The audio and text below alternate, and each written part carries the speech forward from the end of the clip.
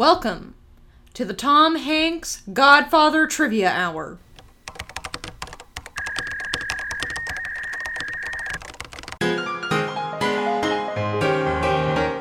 It will last approximately 8 to 10 minutes. Welcome back to You've Got a Minute. I'm Cheyenne. I'm still Eli. We review and recap every single minute of You've Got Mail, and as we head into minute 36 of this film, the tension is high. Recap me. Yeah, Tom Hanks as Joe Fox and Meg Ryan as Kathleen Kelly are at a party for a New York author, Vince something or other.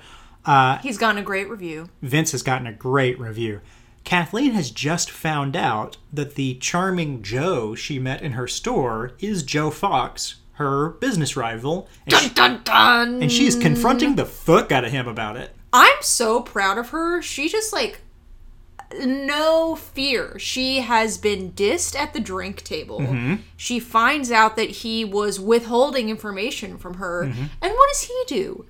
Joe tries to diffuse the situation by making jokes and quoting The Godfather. She is staring... At length. Yeah. She's, staring at him. You know, when he does the I didn't know who you were with thing. She doesn't laugh. She doesn't respond. And he keeps trying to explain. He's like, it's the moment where the movie producer realizes blah, blah, blah, blah, blah. Tom Hanks, Vito Corleone. Blah, blah, blah. Blah, Yeah. blah, blah, blah. And when she doesn't respond, he just goes, okay, and starts to walk off. And this is actually something that I want to talk about because you and I have discussed this a few times when we've watched specifically this scene of the movie. It reminds me of a lot of theater classes that I took where, the idea is to establish in the scene who has the power from moment to moment. And her reaction to that, shows that his attempts aren't working. So he has the power, he's making jokes, he realizes it's ineffective, so he just starts to walk off. He loses the power. I think she's surprising him.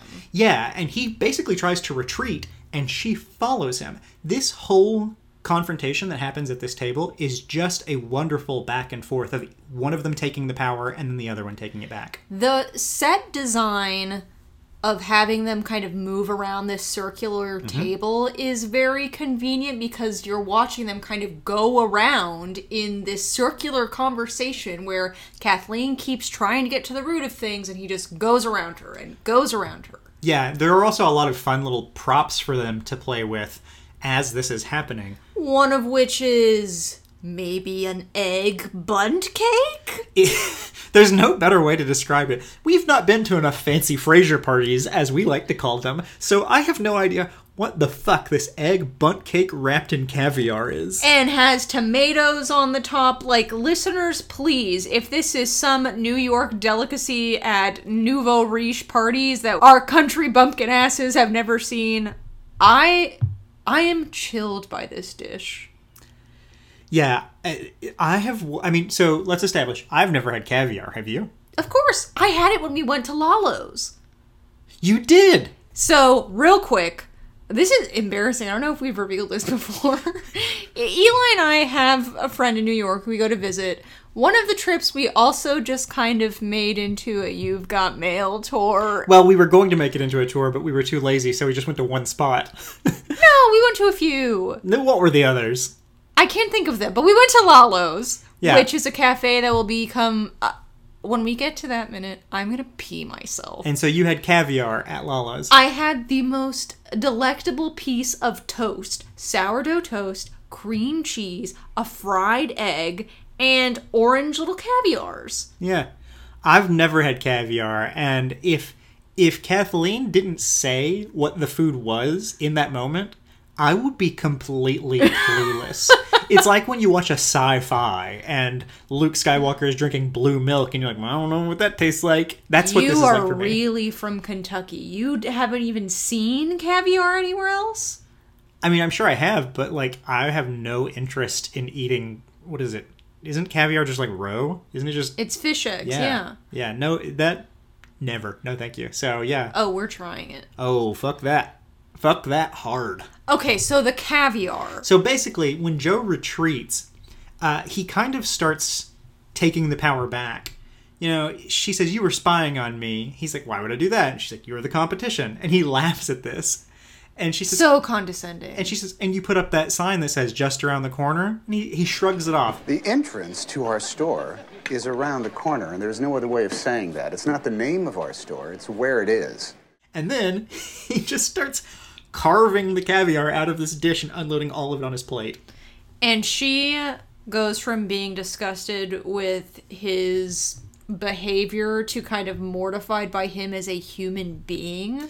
Yeah, I really think, unfortunately, what she does here is give Joe the power again, because she becomes outraged by what he's doing, and he just gets to keep doing it.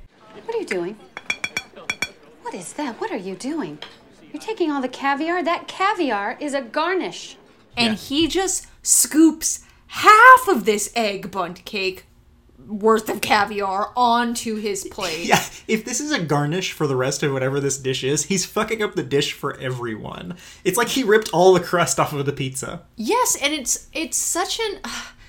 I'm honestly getting a little bit sad as we do this podcast, because when you look at it minute by minute, Joe Fox is not well.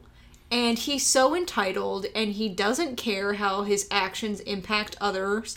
And, you know, what if each spoonful of that dish cost $10? He just took like $400 of food away from the rest of the party. You took 40 servings of caviar? Yes! A caviar serving is That's like true. a spoonful. Yeah. It's And enough he to go on your basically toast. ladled the caviar Yeah. onto his plate. Yeah.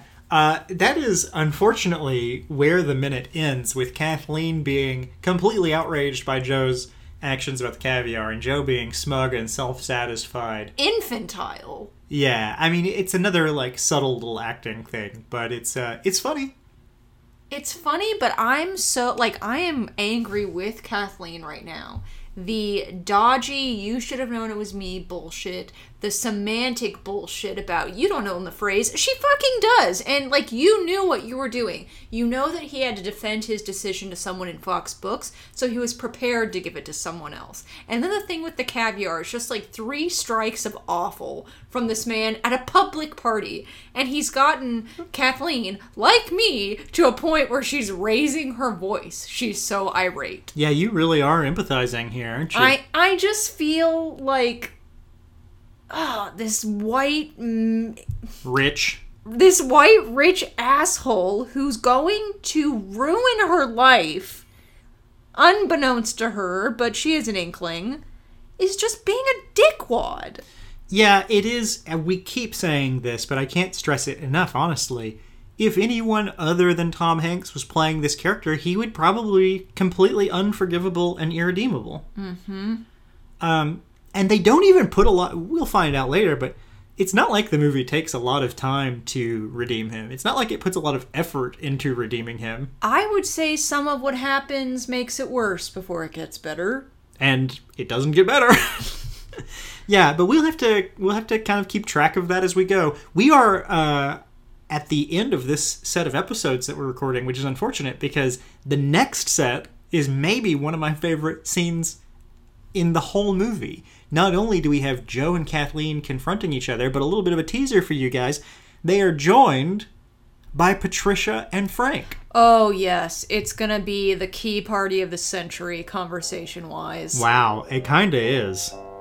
Until next time. Until next time. Thank you.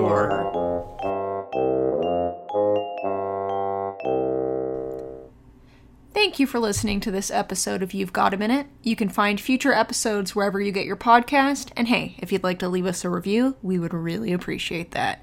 If you'd like to say hi, our email is ygampodcast@gmail.com. We'd love to hear from you, and we'll see you next episode. Email received.